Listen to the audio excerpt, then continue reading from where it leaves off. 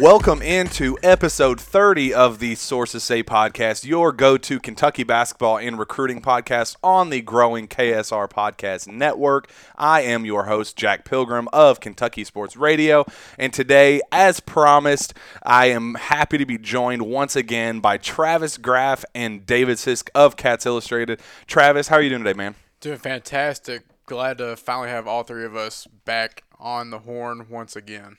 Yeah, so I am actually over at Travis's house right now. I believe the last show we did in person, Travis was at KS Bar. It was just us two. It was a little game preview. I can't even remember what game that was for. Maybe the Ole Miss game a couple weeks back. But that was a fun time, and we're happy to be back face to face once again. And unfortunately, he's not face to face with us, but we still have David Sisk of Cats Illustrated on the phone with us. David, how are you doing, man? Well, I've got the face made for a podcast, so you're lucky I'm not face to face with you. Well, that's not fair. We've hung out in various events and all that, and you are very very nice and good dude in person. So that's just not fair. I'm sad. I've never met David in person. Looking forward to possibly meeting up with him a couple events over the summer, but he can't be a nicer guy than he is over the phone. I mean, come on now. No, David is he's a good dude. He's actually, I remember, David, you remember the very first event that we ever covered together? It was actually your girlfriend didn't like Romeo Langford. Yes, she isn't it crazy that girlfriend that hated Romeo Langford so much is now my fiance, and we're going to get married here in 50 days or so. Isn't that just crazy? I think it's crazy too. That's the thing that sticks out more than anything else. Well, I mean, and why'd she dislike Romeo Langford? Well, David, do you remember the specifics why she didn't? At that time, if you'll remember, if I'm not mistaken, they were doing a documentary on his recruitment, if you'll remember. And, that's right. Oh. You were there. It was in Spartanburg at the Adidas Gauntlet Nationals. And if you'll remember, nobody could get to him for the whole tournament. I mean, he just had a posse going with him everywhere he went. He wouldn't talk to anybody. That's right. So before the last game, somebody comes down and says, hey, Romeo's going to talk to a couple of people down here at the end of the hallway. And we go down courtside against a wall in the corner, and we had to sign a waiver to interview him because we might be on that documentary. That's right. And, did you have to sign that? Did you go down there and sign it as well? Yes, I believe in. And I think she said something along the lines of, "This is just a 16, 17-year-old kid. There's no reason that a kid like this should get this much attention." Which is true. I'm signing a waiver to talk to a 16-year-old, so she's correct. I thought it was gonna be something hot like, oh yeah, he's not very good off pin downs or dribble handoffs or something like that. Well, I think he did. No, we're asking a question, and we got like TV cameras all over us, and yeah. So just to talk to him, we had to sign a waiver. I think she did say something along the lines of because we watched him and he only played like 5 minutes. Remember, it was that one game he played like 5 minutes, started out the gates pretty hot, and then he had those back spasms or whatever, and he left the game. And I think Katie said something like, "Oh, this dude can't even hold up for more than 5 minutes in a game. How's he gonna last at the next level with?" You know what else I remember about that tournament? What? We and you will too. We saw Zion Williamson play in his hometown of Spartanburg. And if you'll remember, there was a thing there in the middle where you could go upstairs. Yes. You had room at the top. You could watch everything. So I'm watching him play. And I don't know, there's 8 to 10 courts at least going that whole gym, and there's like nobody at those other games. Yes. And there's a mob around his court. People are standing up on bleachers on the other courts to watch him. He blocks a shot, and I'm right behind the backboard sitting up on the ledge watching it. So I'm 20 feet from the backboard, and he hit his cheekbone on the corner of the backboard. They had to take him – I think they had to take him out and stitched him up. That's right. Hit his cheek, and I was literally 20 feet from the backboard when he did that. And he did. He hit his cheekbone up on the corner. And I mean, his head was rim level. Jeez. Yeah, that was wild. I remember that was the first time I ever saw Emmanuel Quickly play in person too. And that was when all the rumors were out that Zion Williamson wanted to play with him, and they even said something like, "Oh, we're a package deal," and then it got a whole bunch of publicity and praise and all that stuff. It was a good trip, and I remember I was wide-eyed and bushy-tailed. I had no idea what I was doing. I was in there and trying to make a name for myself, and you were the only recruiting guy that would even look at me, take a second look at me, because I was, everybody else knew each other, and they were, hot dogging it with each other, and you were the I only. was young too. I didn't know anybody, and it was my first summer really out doing that. I've been to them, but not on the media side of it. So, man, Yeah. I mean, you were even a bigger shot then to me than you are now, man. No. Well, see, David Sisk, ever since radio, and I went, man, this guy's like Sam Donaldson or something.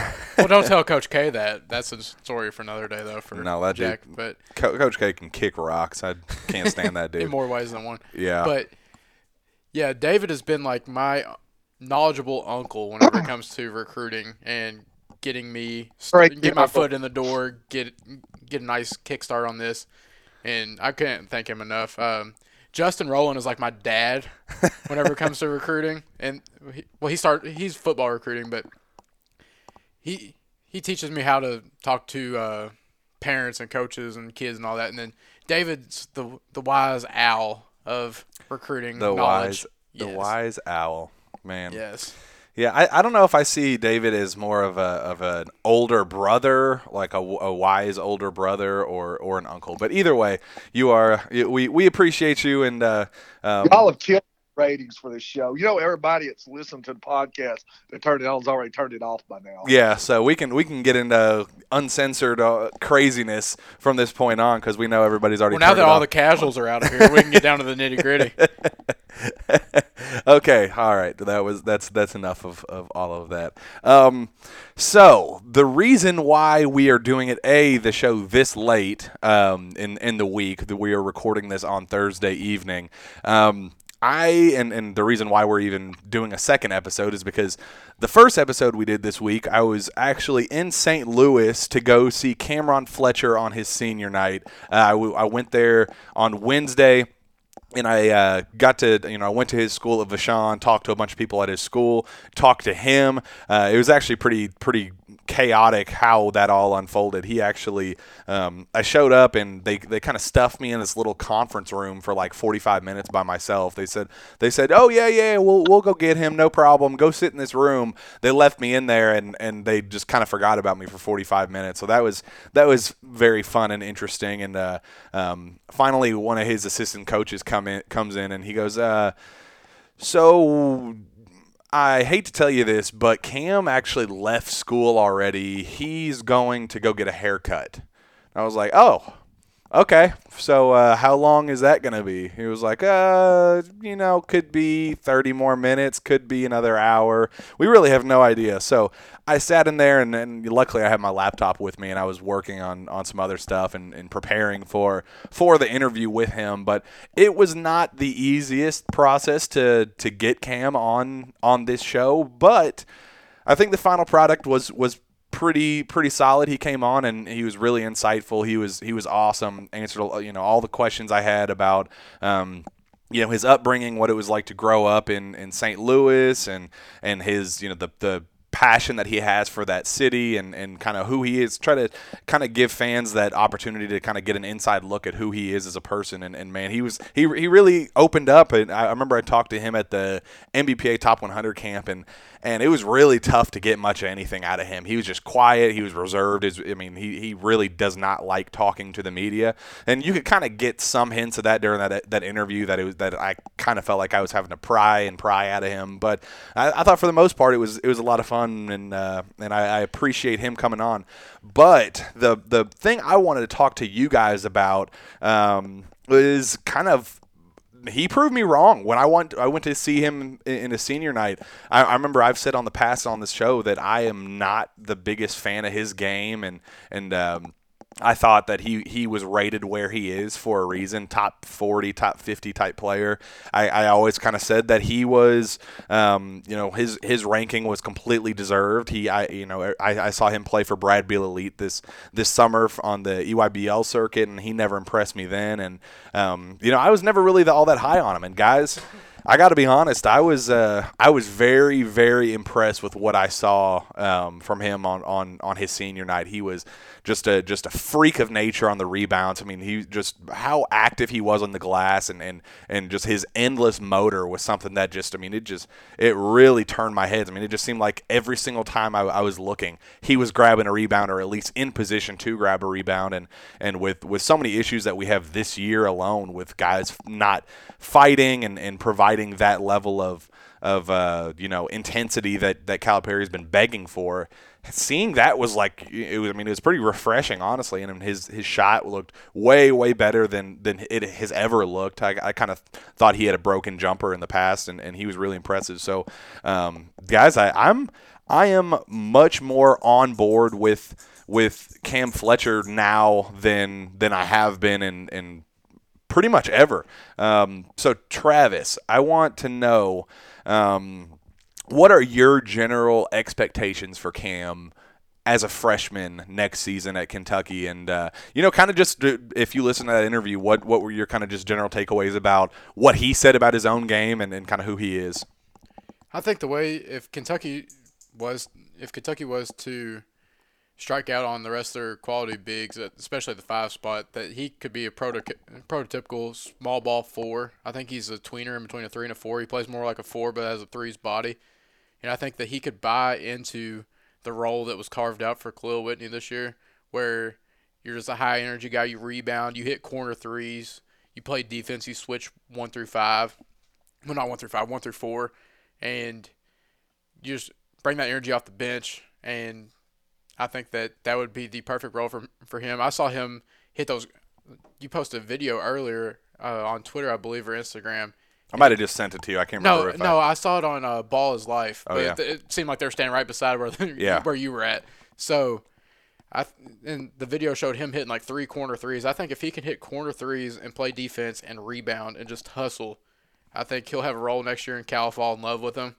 And I know that he has some naysayers, but I believe in the kid, and I've been wanting to kind of I've actually been kind of advocating for him to be better than Khalil Whitney to some people in some recruiting circles, and they're like, I don't know about that, but I strongly believe that. Dude, I'm here to tell you that comparison with Khalil Whitney and kind of what we thought Khalil Whitney was going to be, I think it's spot on. I mean, I got to be honest. I think that it's 100% spot on.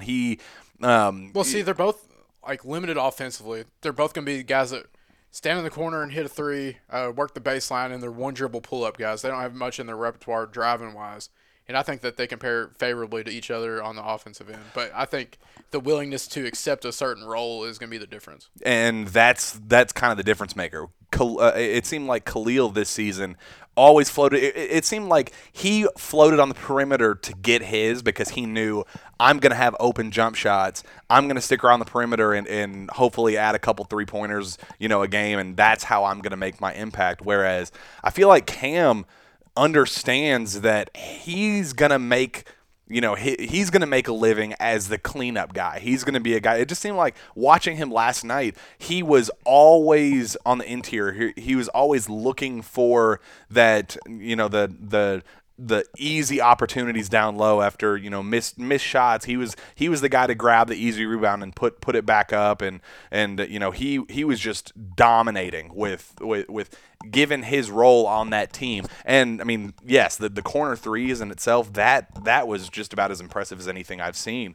He every time I've seen him in the past, it seemed like he had a broken jump shot, but now it's like he thrives in that catch and shoot role where there's no wonky mechanics involved. There's nothing like that. He was just 100% a catch and shoot, smooth, very limited motion with his shot, just a very fluid shot. I mean, I was really, really impressed. David,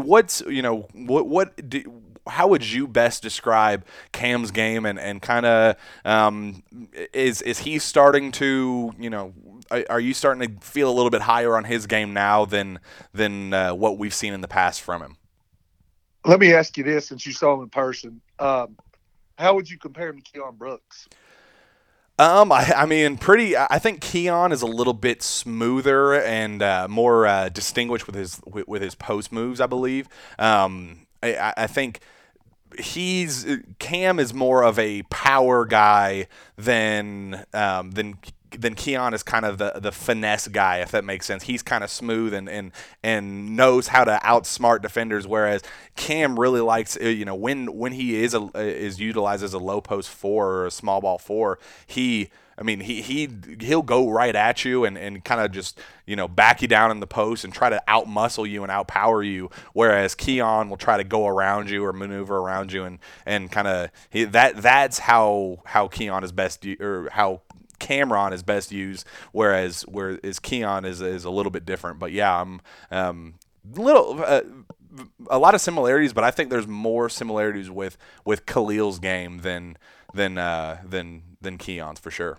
I just wonder, honestly, about his. I think he can, like Travis said, he can slide down and play to 4. I've kind of felt that, that he was a 3-4 player, and I was thinking, when he signed, they had Khalil and Keon both, and that's kind of the way I've looked at Keon Brooks too. And I thought, man, Cal's really stocking up on these 3-4 combos.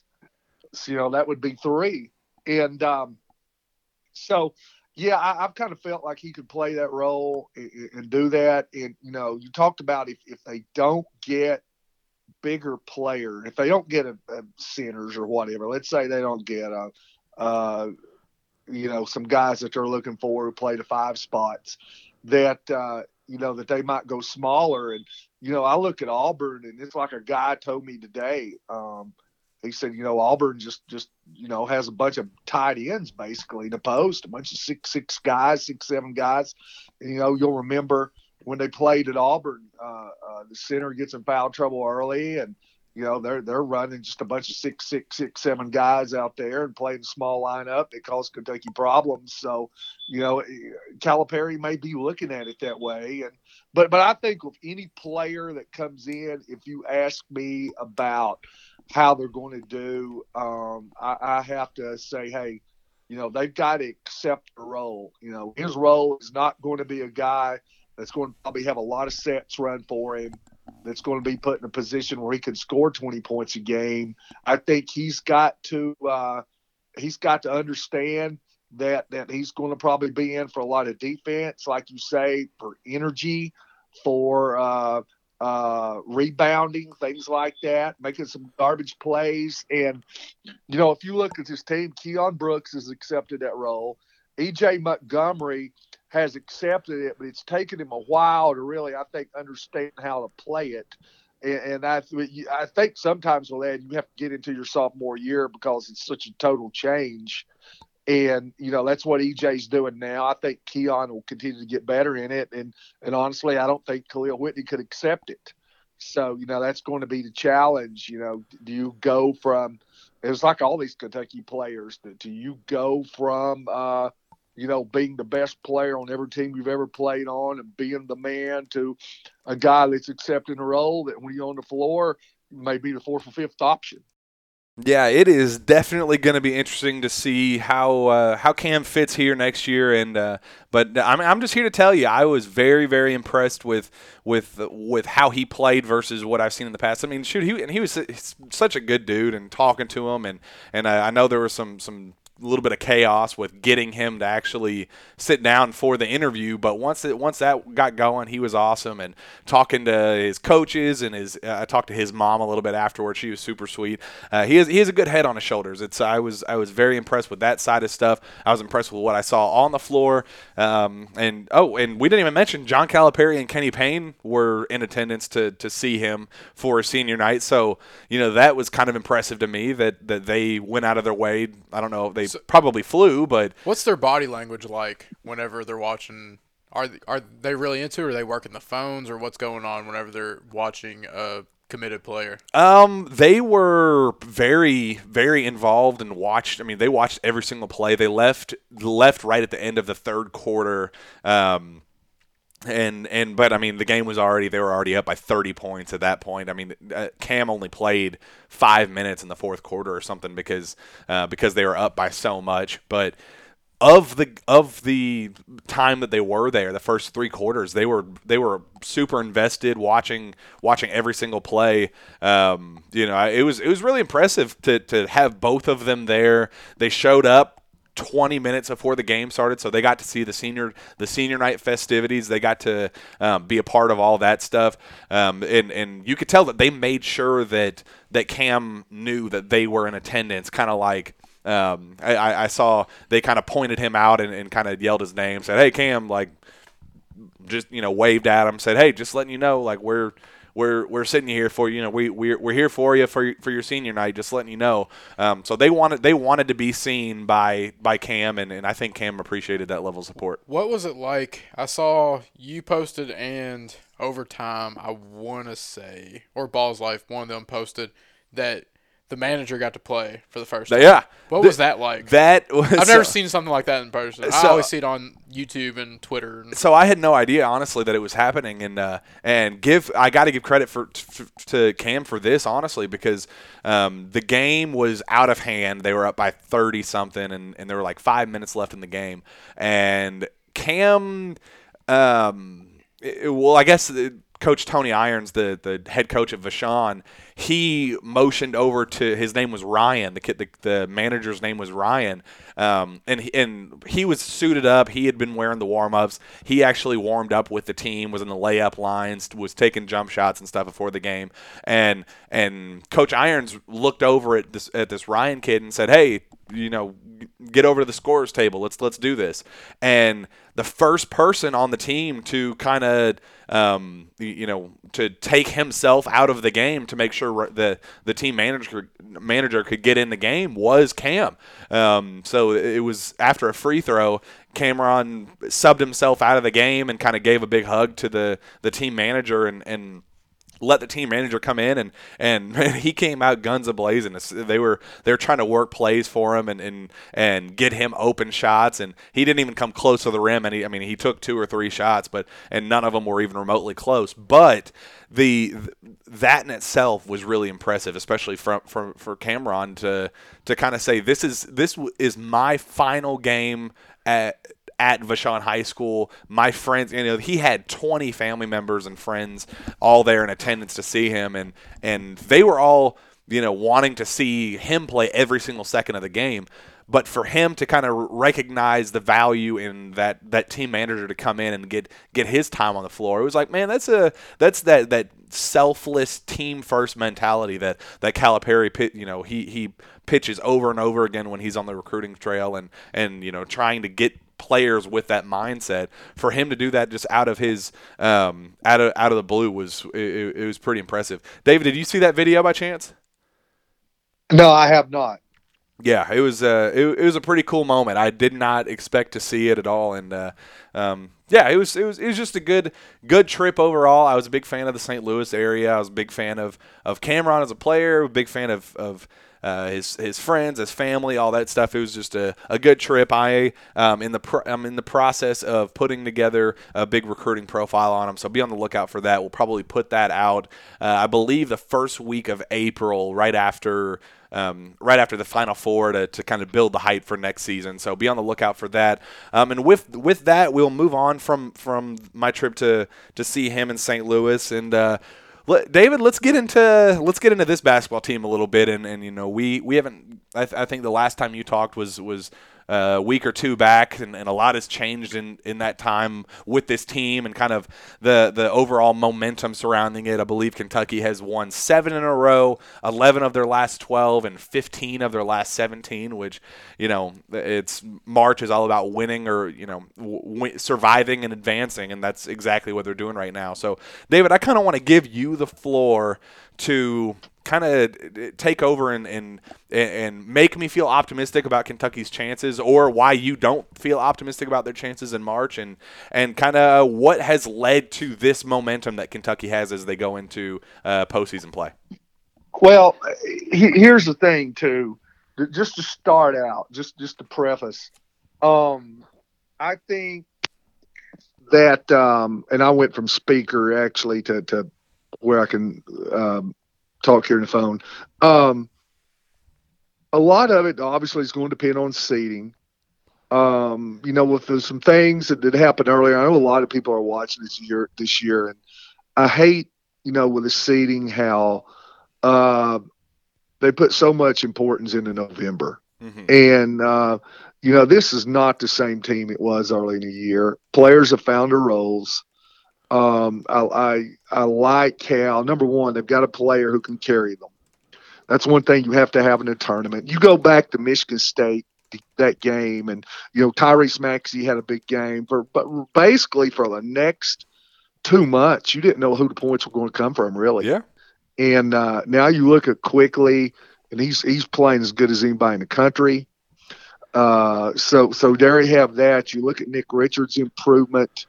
And Maxey, is a big game player.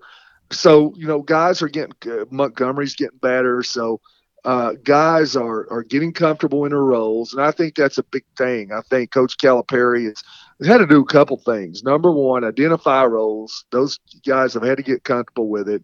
But secondly, he's had to find out, okay, what situations do they like?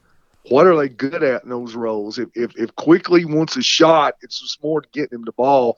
Where does he want the ball to come from? Does he like the corner? Does he like the wing? How does he need it? Where does Nick Richards want the ball? Where's Maxey most comfortable driving from? Is it a high ball screen? Is it a side ball screen? There's just so many things, and they kind of find out what works. But I think we saw it against Texas A&M too. This is not an unselfish team. They get along. The ball movement against Texas A&M was just phenomenal. It never stuck. They played hot potato. They reversed it. They made the extra pass. They were unselfish. When Quickly was going off, you could see Hagens and Maxey doing everything they could do to get the ball to him. It wasn't like, well, he shot 4 or 5 here, I've got to get mine. It wasn't that. It was like, man, let's keep getting it to him. And you can tell they're wanting to play for the team. I think the defense, I want to see more of a 40-minute defense, but they are playing in spurts. Against Florida, they gave up 19 points in the last 16, 17 minutes. In the first 33 minutes, 34 minutes, they gave up 40.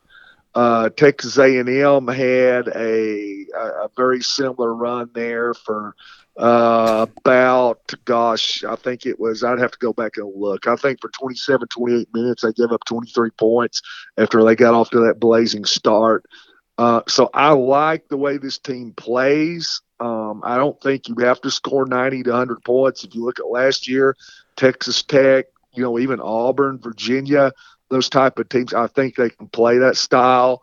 And like I said, they've got a guy that can carry them. And if you'll remember last year when they got in the NCAA tournament, the rim started really getting tight. Mm-hmm. And you kind of felt like if Tyler Hero couldn't score, P.J. Washington was in the boot, and he'd had an injury, and you were kind of wondering, all right, where's the points going to come from? Because teams were just packing it in a lane and trying to take it away. And they said, okay, we're going to take away Hero. We're going to force Hagens to shoot. Keldon Johnson was struggling from the field. And I think this year right now, if they can keep it that way, I just think that obviously you got Quickly making threes just at a phenomenal rate. And then you're talking about, Maxey can make them. You're talking about Sestina can make. And so I think this team's a lot better shooting the ball than what the analytics tell you. So, I've heard people say it's a team that could go out in the first weekend, the second round, or it's a team could get to the Final Four. And the more I watch this team, man, the more I'm starting to lean toward the latter. I think it's a team that makes sides more on a deep run than going out early. As of right now, I think this team finishes somewhere around the Elite Eight. I think that if you would have told me before the Texas A&M game that Richards would have had 4 points and 4 fouls at the end of the game, that in 27 minutes that UK would have been in trouble. But I think that says something to the growth of this team that they weren't in trouble. And like you said, Emmanuel quickly can really carry this team. The other day, 8 of 12 from 3, that's just outrageous. EJ Montgomery, if he gives you 8 and 10 like he did the other day, 8, 10, and was active on well, he was making good exit passes out of the post. Him and Nick both were. Cross-court passes on the money, right in the shooting pocket. And if EJ can take that next step where he can give you 8 and 8 a night, he doesn't even have to be phenomenal, just 8 and 8 consistently. That will allow this team to go to the next level. And I think that, back to Emmanuel quickly, for the SEC conference slate, he is shooting 48.7% from behind the arc, and that includes a 1 out of 8 game from 3-point land against Ole Miss. Yeah, Ole Miss, I believe. Yeah, Ole Miss. Yeah, I think so. There is 2 things I think that are going to. I can't remember if I said it on here or if I said it on the on my Cat Scam podcast. There's 2 things that are key for the postseason run to me. Ashton Hagans has to be a top 10 to 12 point guard in the country. He can't.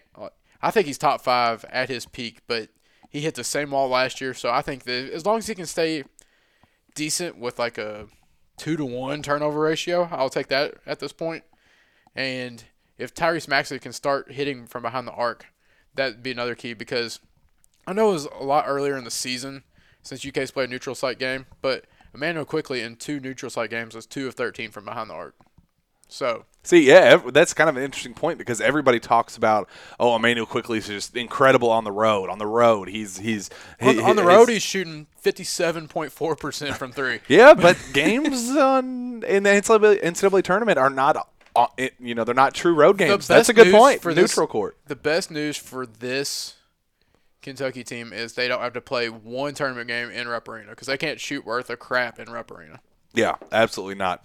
Travis, I think you bring up a really, really good point. It was actually the first point you brought up about Nick Richards and kind of how Kentucky learned how to win without him over these last 2 games. In fact, I was in charge of the recap post for the this most recent game against Texas A&M, and that was kind of one of my biggest takeaways, is the fact that Kentucky learned how to win without him. And I looked over some of the numbers in 5 healthy games that Nick Richards has had this season in single digits. So only 5 games on the year he has finished in single digits, and 4 of them were losses against Evansville, Utah, Ohio State, and Auburn. In fact, the only time Kentucky has lost this season with Richards finishing in double figures was on the road at South Carolina. And as you guys know, that was a game that Kentucky actually lost on a half-court heave at the buzzer. So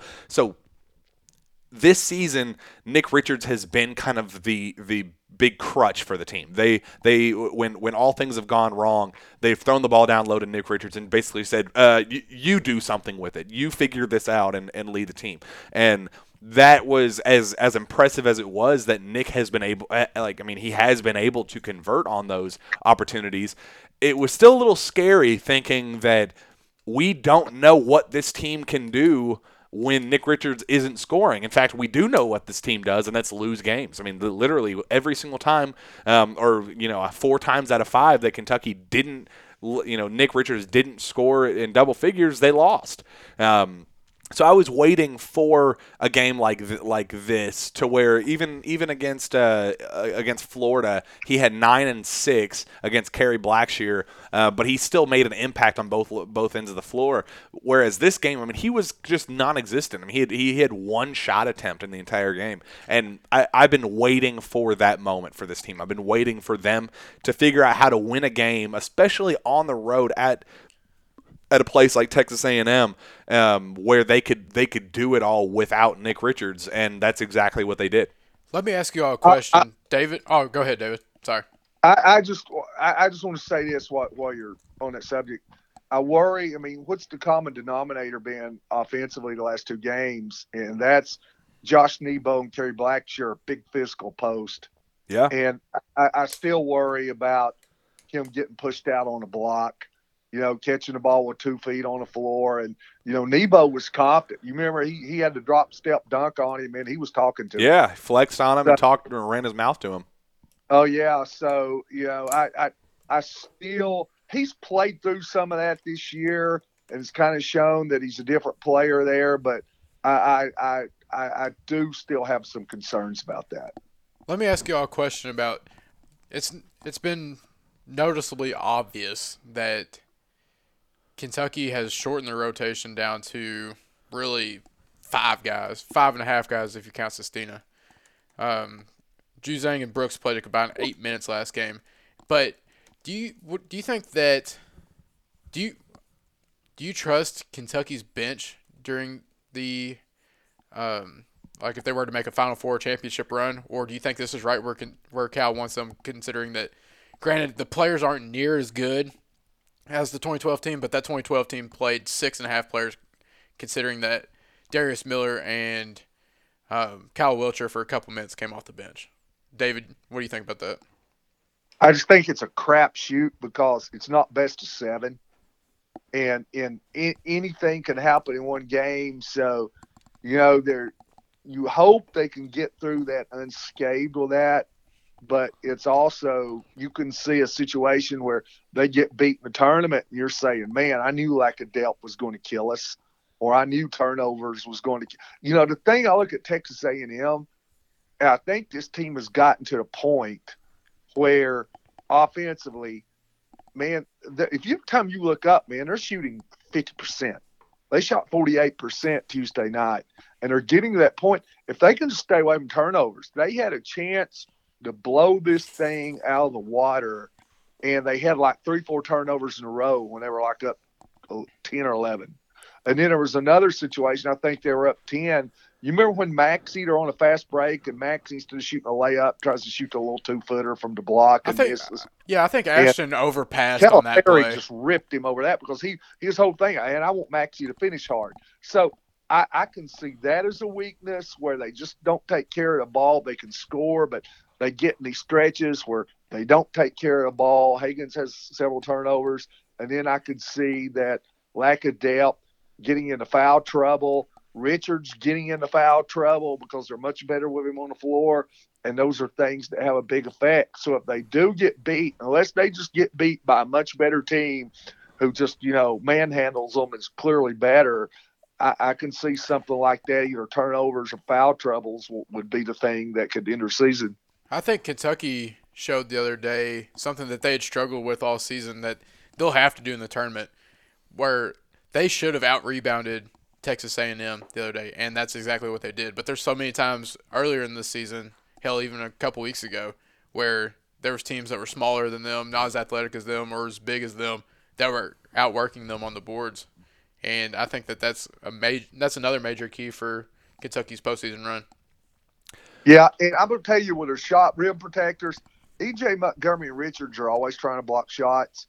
And when you do that, you give up rebounds. Yep. Because if you crash the boards and you got your big up in the air, you can't get any position. So it's going to be up to the guard. And I'm telling you what, we're going to see it Saturday, because there's nobody in the country that puts pressure on you getting the ball to the rim like Auburn. We saw that 44 foul shots at Auburn.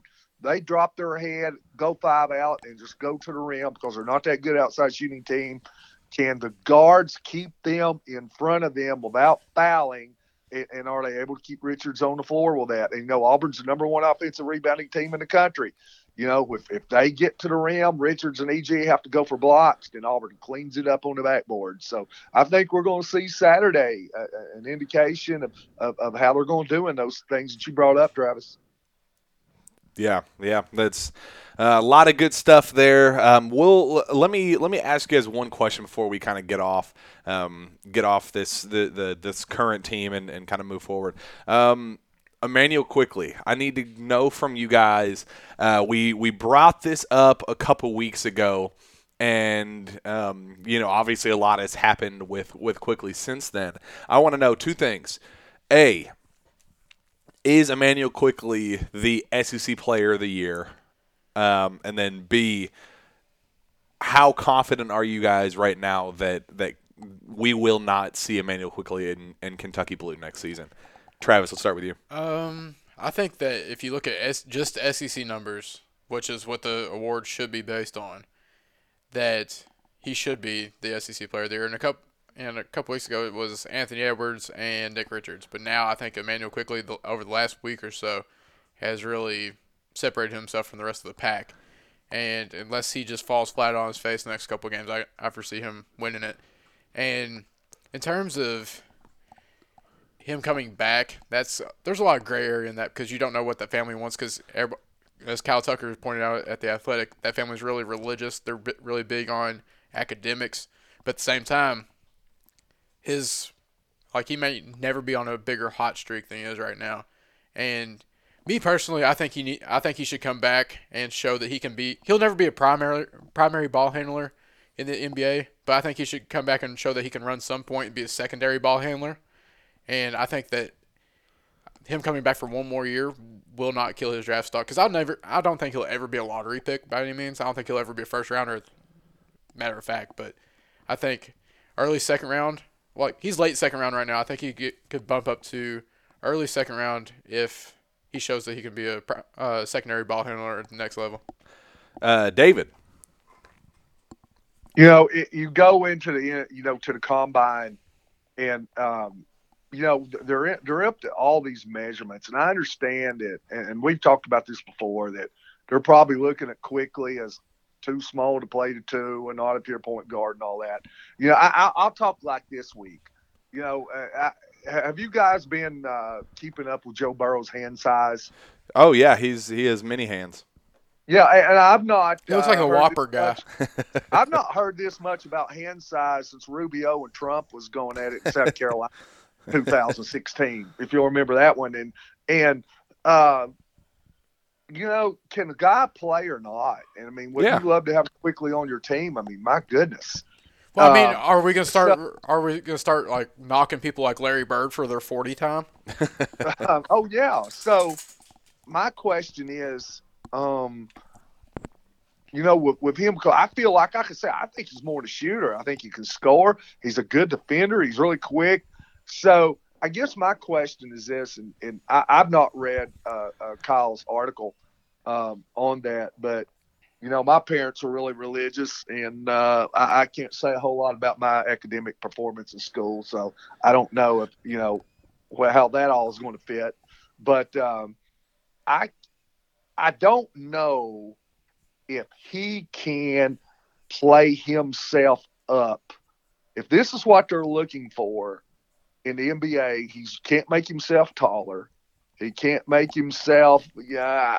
If he was 6'6", he'd be a lottery pick. So I don't see how he can play himself up, even if he came back and had a great year, because I don't know that he can play much better than he's playing now. Yeah. So I don't know what they would want him to show if he came back that he's not showing right now, but simply because of physical capabilities.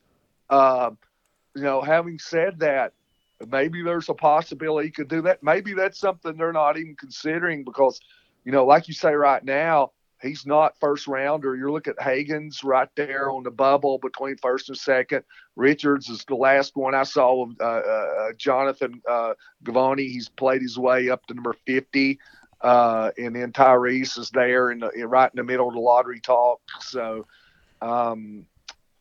smart money would say come back. I hope he does. I hope he needs EJ Montgomery both come back. Well, I'm a little bit more confident right now probably of EJ coming back than Quickly, because I could see Quickly end up going to summer camp, getting a contract, or maybe getting the MBDL, that deal, and then he comes in and gets to play also on NBA teams. So, I could see, even though he wouldn't get drafted, I could see things working out for him. We'll see.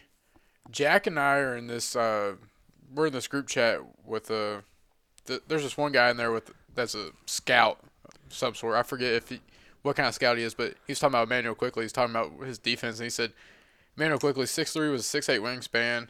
He's a bit tall with he said, quote, man balance and strength. Sorry, and said that feels like he could fold, and that I remember him at McDonald's All-American game.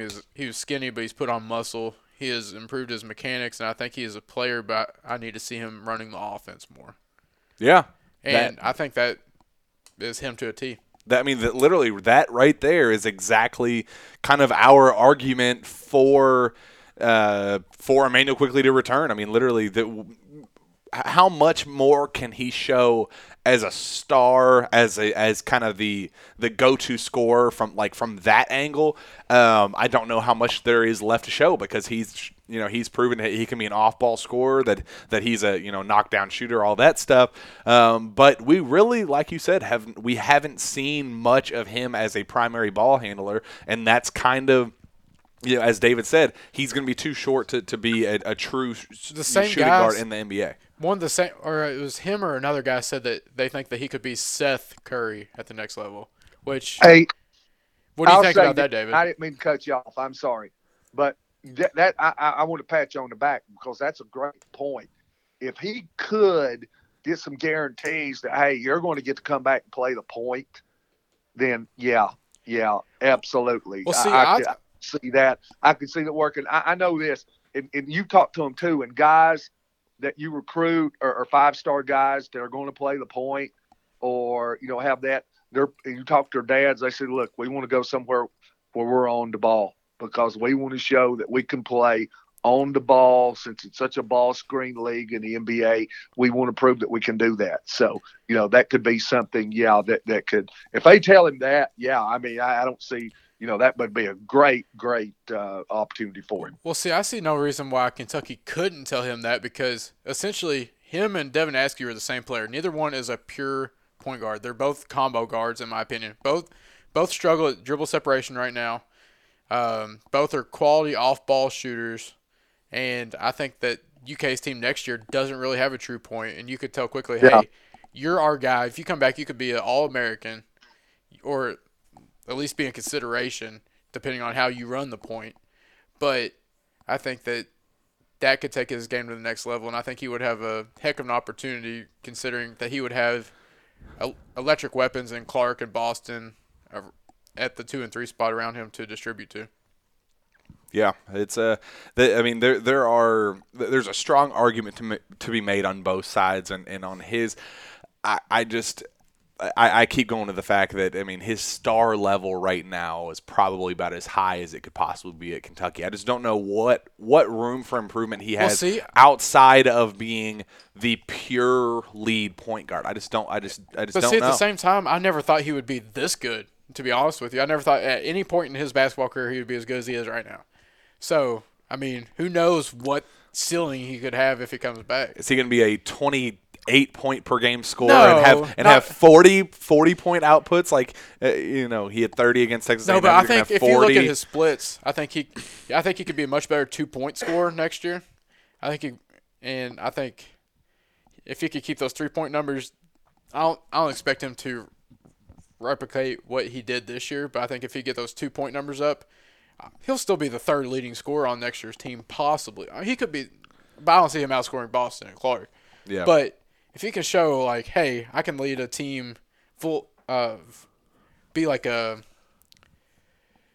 a secondary offensive weapon alongside 2 studs on offense, and just show that he could do that at the next level, but be like a second string type of guy, or be a 2 guard playing a 1, kind of like, not comparing the two, but how Jamal Murray is in how he is in Denver. He's not a point guard, but he's a secondary ball handler. He runs point, yeah.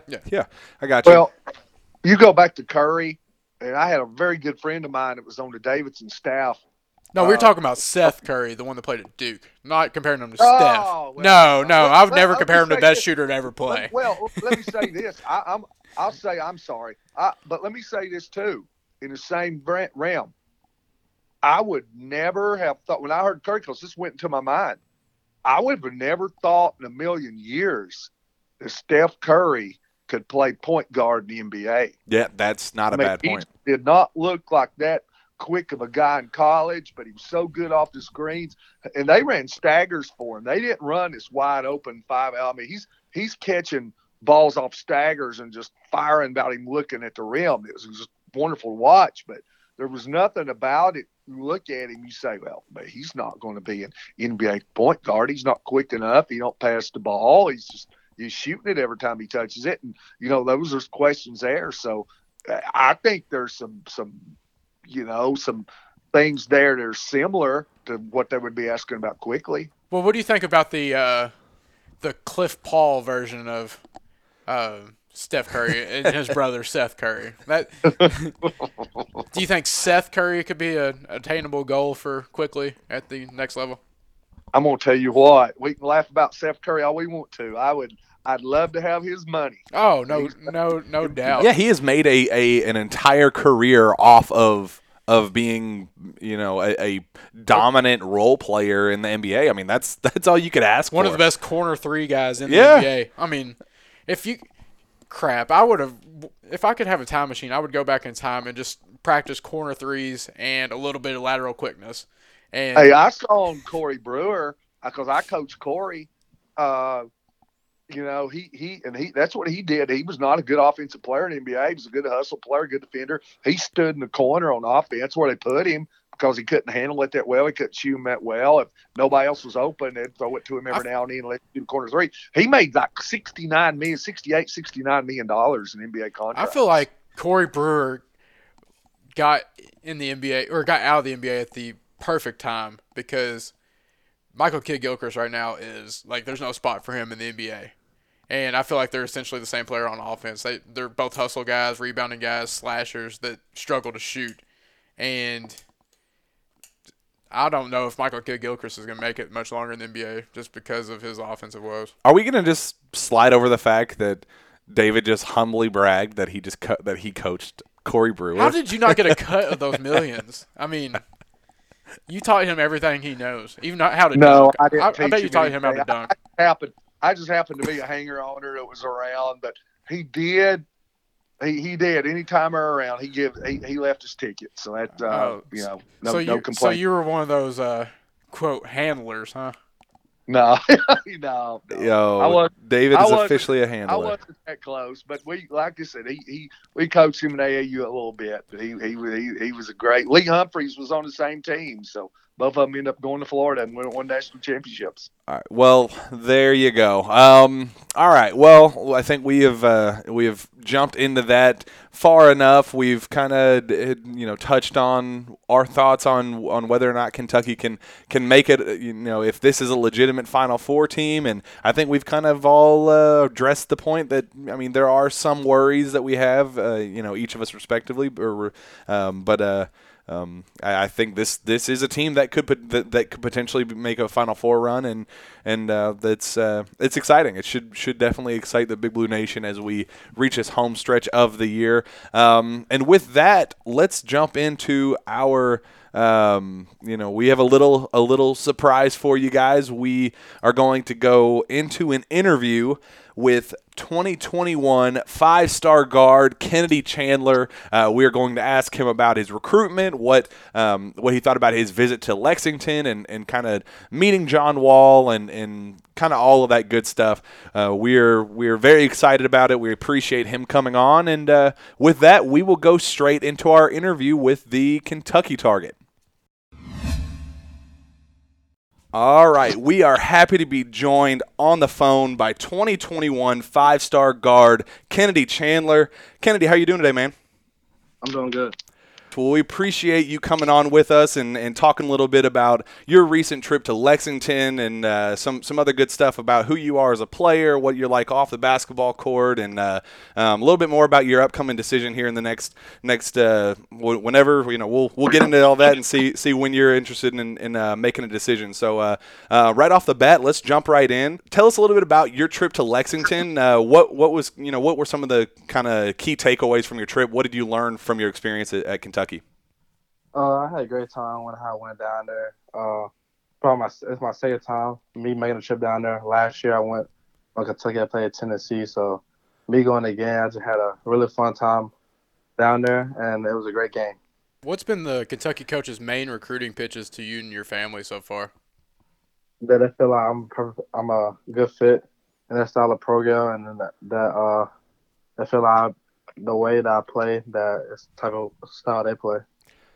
Now I know John Wall was there, and a lot of people were kind of wondering about former number 1 overall point guard back in when he was recruiting 2009 versus future number 1 point guard in the class. If Kentucky kind of pushed for John Wall there, what was that experience like to have a guy like John there, and did you talk to him at all, and what were those conversations like?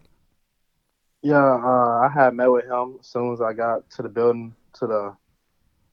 on before the game started. He just told me about the program, how that Calipari, that you fight for your position, there's no guaranteed position, and that you go hard in practice and you go get better every day at practice. And it's a school that I should be at. Now, what is it like to kind of have a school like Kentucky that has players around the program like that, in John Wall, and I know in fact, we had Cameron Fletcher on the podcast just yesterday, and he said that when he was taking his official visit to Lexington, that they had Tyler Hero, Tyler Hero was there and talked to him about what's it like to be at Kentucky and all that. So, what is it kind of like to kind of see that from afar, that La Familia, mentality that Kentucky has, and knowing that you could potentially be a part of that one day? It just shows me that it's a great school to be at. The stuff that John Wall told me, it just seems like a great fit, a good school for somebody like me to be at, and I'm glad we had a good talk. Your dad mentioned to me that you've been in talks with both Paulo Banchero and to some extent Jaden Hardy about possibly teaming up in college. What attracts you to play with those couple of guys in particular? Oh man, if that ever happened, I feel like it would be a great team to play with. Me, Jaden, and Paulo, I play with both of them at USA, so I feel like we had a good connection. And if that happens, then that'd be phenomenal. So we actually had Paolo on the show several months back. I can't remember. I think it was early fall, and he came on, and this was before the rumors of you and him teaming up in college. He kind of broke that news on this show. I asked him if there's anybody in the class of 2021 that he was interested in playing in, and he called you out by name. That was kind of the first time that we've actually even heard that you guys were interested in playing together. What's it like to have a guy like Paolo, a top 5 kid in the class, one of arguably the best big man in the nation, that kind of points you out in particular and says, this is a guy that I want to play with at the next level?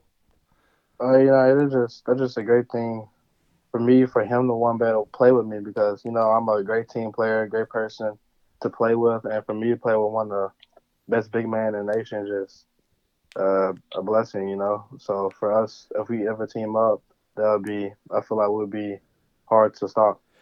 As far as Paulo is concerned, what do you like about his game in particular that on the flip side he wants to play with you? What about him in particular that makes you want to team up with him?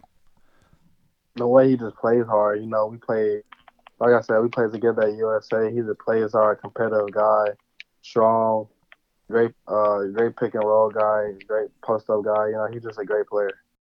Whenever you go to pick a school, what are you specifically looking for yourself whenever you go to choose a particular college?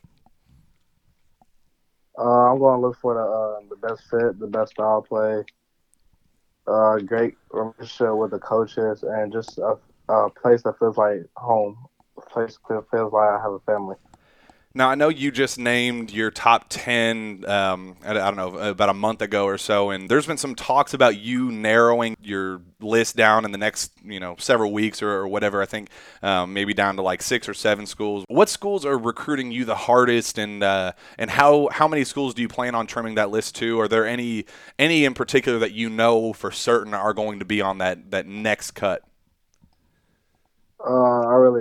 I gotta discuss that with my family. I really haven't decided what top to narrow down again. So I gotta talk to my family about that. And if I even do think about doing that, I gotta talk to them about it first. What schools would you say are prioritizing you the most out of your top 10, and not necessarily that are guaranteed to make the list or anything, but that have kind of separated you as their kind of primary point guard target for 2021? Basically, all of them recruit me really hard. really don't have like Pacific. Like I pretty much all the schools that are my top 10 are calling me recruiting me hard. It's been said before that either you said or somebody else said that Duke was your dream school. Now, is that something that still holds true? Like, do they have a lot more cadence whenever it comes to you choosing a school? I mean, Duke was always like a dream school when I was young, but at the end of the day, it's always gonna be. I'm always gonna pick the place what's the best fit for me. Who do you try to model your game after? And what do you think are the strengths and weaknesses of your game? I try to model my game after players like Damon Leonard, Kyrie Irving, Chris Paul. I always watch them. I always watch all three of them ever since I've been little, and I try to model my game after them, and that's who I look up to. Now, I watched you at Peach Jam this last year, and you playing for Mocan, and the one like biggest takeaway that I had with you, specifically, back that Team Why Not matchup, and some of those late matchups where there's a lot of publicity, is that like you are a gamer, like you kind of. Took the game from a competitive standpoint. You kind of took the level of the game to the next level. Really impressed a lot of guys like that. What does it kind of mean to you as a point guard to kind of have that reputation as kind of the gamer, the floor general, that level of point guard? For me, just to be able to do that, it's just a part of my game for me to be a floor general. Look for my teammates, find my teammates open, and get everybody involved. Now, outside of basketball and recruiting and all that, what is Kennedy Chandler like off the basketball floor? What are how would you describe your own personality and kind of what's a day in the life for a guy like Kennedy Chandler? I'm just a fun person to be around, great friend, great teammate, and if either I'm working in the gym or I'm just hanging with my friends and having a good time with them. So, what are some hobbies that you might enjoy off of the basketball court that people might not realize about you? Hobbies, I either play the video game or I just spend time with my family. What video games do you play? Or watch middle school games. What video games do you play? Call of Duty and Madden. Oh, I suck at Call of Duty, but I'm raw at Madden, so I feel it. I think I saw a report that just came out. It might have been your dad went on a radio show or something that said that you're kind of looking to get your decision over with after, or I guess before your senior year. Is that can you confirm that? Is that kind of when you're planning on making a final decision? And would that be what, like late August, early September, or something like that? Somewhere around there, I really don't have a specific date, but yeah, I'll probably want to make my decision before my senior year starts. And we'll kind of end it here with whatever school you end up choosing. What would that school be getting from a guy like you? What as a point guard and as a teammate, and kind of why should fans be excited for the possibility of Kennedy Chandler being a whatever team they're a fan of? Because I'm just a competitive player, play hard to win, and I always wanted my dream goes to ever win a championship. That's one thing I want to do. Go to March Madness with me a championship, and that's gonna be my goal to college. All right, man. Well, we appreciate you jumping on with us. We look forward to talking to you in the future, man. Thank you. Thanks, Kennedy. And that was our interview with Kennedy Chandler, 2021 five-star point guard. A lot of good stuff there, talking about how excited he was about his trip to Lexington, all the things he learned, and his conversations with John Wall, and what he thinks about the Duke talk that he has. A lot of good stuff there. We really appreciate him jumping on. Real quickly, guys, Travis, we'll start with you. What are your kind of initial thoughts after that interview? Are you feeling any better about Kentucky's chances with Kennedy Chandler? And as of right now, where do you think he'll land? I always think UK has at least a puncher's chance with any dude that they're recruiting that they've How many times do they visit? 7 times? So I believe I read that between visits to see him being on campus and assistants going as well, I believe it's 7 since September. I believe 4 visits from Calipari alone, or 3, something like that. Regardless, the number's huge. But I think that I never count Calipari out for a dude that he wants that bad, where that he's visited him 7 times since September in a matter of months, and I think that honestly, I don't think he ends up at Kentucky. I think that Devin Askew is a surefire multi-year guy, and that might steer him away. But I mean, UK's up there. His dad told me that UK's gonna get an official visit, and so that means that they're basically gonna be in his top 5. But I think as of right now, I would put them behind North Carolina, Tennessee, and Duke. Not in any order with those 3, but I think the UK has made up a lot of ground, but they still got a lot more ground to make up, which can be attainable. David, I did the interview of his dad Monday or Sunday night rather. I'm sorry, and he actually called me from the hotel room in Tallahassee. He went to Florida State, watched them play Monday night against Louisville. He was. He's been really good in talking to him. And what I took from it is that if Kentucky, I do think they're in a lead group. I don't know that I can name a school that I think would be the leader, but like Travis said, I believe there's a couple. I believe it'll be a small group. I believe Kentucky's in that group. I don't think he knows who the leader is, but I think he knows who the group of schools, who that would be. And the thing I've said all along, just you talked about how much attention that Calipari's showing him. Calipari's a smart guy, and I just cannot imagine him showing a player this much attention and him not thinking he's got a legitimate shot. Yeah, David, I like your optimism. I like it's a really good point that Calipari is a very smart guy. He knows who he's going after, and he's not going to put in a bunch of time with a guy that he has no shot with. And I think that's I'm kind of in your boat.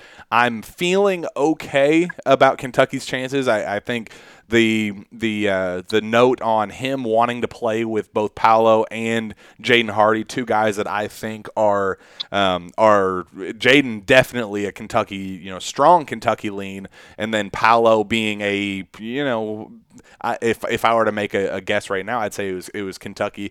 For that side of stuff to factor in, I think that would outweigh his love for Duke or the closeness of Tennessee or Memphis or I think Kentucky definitely wins in that aspect, but I am not willing to say Kentucky is the leader for Kennedy right now. I think there's a better chance of Kennedy going elsewhere and Kentucky still getting Paolo and Jaden Hardy and the package deal breaking up, I guess you could say. That's kind of my thoughts on that. And it was still just an insightful interview. We appreciate him jumping on and definitely learned a lot with that. Real quickly, Travis, you have a quick note on another big name player that Kentucky could be in really, really good position with if they want to be. Let us know a little bit about that. Yeah, so sorry if I butcher this name, but 2022 4-man, but his guardian says he can play 1 through 4. I interviewed his guardian the other day. There's a question and answer article over on Cats Illustrated on Rivals. He said with 24/7, this is why I hit them up, because in an interview with 24/7, he said that UK was his dream school and that he would commit if offered by Kentucky. And so I got really in depth with his guardian, and he really does love Kentucky. They both love Kentucky. And then after Justin Rowland had posted that on Twitter, a prominent recruiting editing service sent me the link to that tweet with the question and answer and said, quote, "He's dying for an offer from me just talking to him, I can tell." And, quote, "He wants me to put an edit out there of him in a Kentucky jersey as a what-if sort of thing." But 2022, this kid, Sada is what he goes by. Sada said that, like, his guardian said that he could possibly go pro if that is a legitimate option. They're not going to just do it just to say they did. But if he's a first rounder, they could go. But he's Right. versatile. He's a very good passer. Play 3, 4, maybe some 1 because he's a really good ball handler at 6'8", 6'9". So that's gonna be a player to watch out for in the future. Yeah, lots of good stuff there. With that, we'll touch real quickly on Cliff Omoruyi came out recently and said that he's going to put out an official commitment date here soon. Adam Zagoria said that there's a chance that Kentucky is going to get an official visit. He just wrapped up his official visit to Arizona State. He just scheduled another one to Rutgers. Real quickly, Travis. Does Kentucky land Cliff Omoruyi? No, I have a future cast in for Arizona State. David, does Kentucky land Cliff? Well, I was going to say I saw Travis put that in, and so I mean that seals it. The done deal. He is the kiss of death. He's a guarantee. Yeah, I like Arizona State's chances right now, especially with all the momentum they got after their visit, and the fact that the dude literally said as soon as the visit was over that he was gonna, come out with his commitment date here soon. See, that's what really sealed it for me. I've been hearing he was leaning Arizona State for a while, but that writing's on the wall. Yeah, you don't say Kentucky may have. I had a guy text me and he said he feels like Kentucky's slow-handing him a little bit. It just kind of see what happens, and he's kind of leaning. Do you think that just means E.J. Montgomery's coming back? So, interesting. And of course, I let the conspiracy theories begin. Yeah, absolutely. All right, well, with that, we are going to wrap it up and call it a show. Travis, where can fans find your work? You can find me on Twitter at Trav_Graph. You can find me on Instagram at Travis_Graph. You can find my work alongside David's at Cats Illustrated on the Rivals Network. Come join the House of Blue community. It's a bunch of fun banter over there. You'd absolutely love it. And then you can find my other podcast on any podcast network. It's called the Cat Scan Podcast with a K, and you can find it on Twitter at Cat Scan Podcast, also with a K. And we just gave away free UK Auburn tickets for this weekend, so we're constantly doing giveaways. This second set of tickets we've been giving away, and we've also given away a $50 Visa gift card. So, wow, makes me think that we need to start doing giveaways. In fact, I will come up with something pretty unique, and we'll give something away here pretty soon to thank you guys for being such loyal listeners. We appreciate each and every one of you. David, where can fans find your work? I have nothing to give away. I don't know where Travis is getting all this stuff. I did. I thought about it all day. I went, man, the hell's he getting this Auburn tickets? You kidding? You see what those things are going for? I mean, my goodness. Yeah. Coach David Sisk at Twitter. I'm almost at 4,000. Put me over the top. I'm like at 39.95 or something. Let's do a giveaway for David's 4,000th follower. Yeah, let's do. So we've got that, and also at Cats Illustrated with Travis, and I'm going to have a lot of game tweets for Auburn. In fact, as we do this, I'm sitting here watching the first Auburn replay. I'm going to have 2 stories up here, one on Thursday night, but it'll still be out there, and then one coming up Friday night on what Auburn did defensively and offensively against Kentucky. So getting ready for this big game Saturday. Well, very nice. We appreciate both of you coming on, and we look forward to next episode breaking down this big Auburn game, Kentucky potentially taking home the SEC regular season title, and as we creep closer toward the NCAA tournament, the SEC tournament, and the NCAA tournament. You can find me on Twitter at JackPilgrimKSR or via email at jpilgrim@KentuckySportsRadio.com. And with that, we will be back next week for another jam-packed Sources Say podcast. We will see you guys then.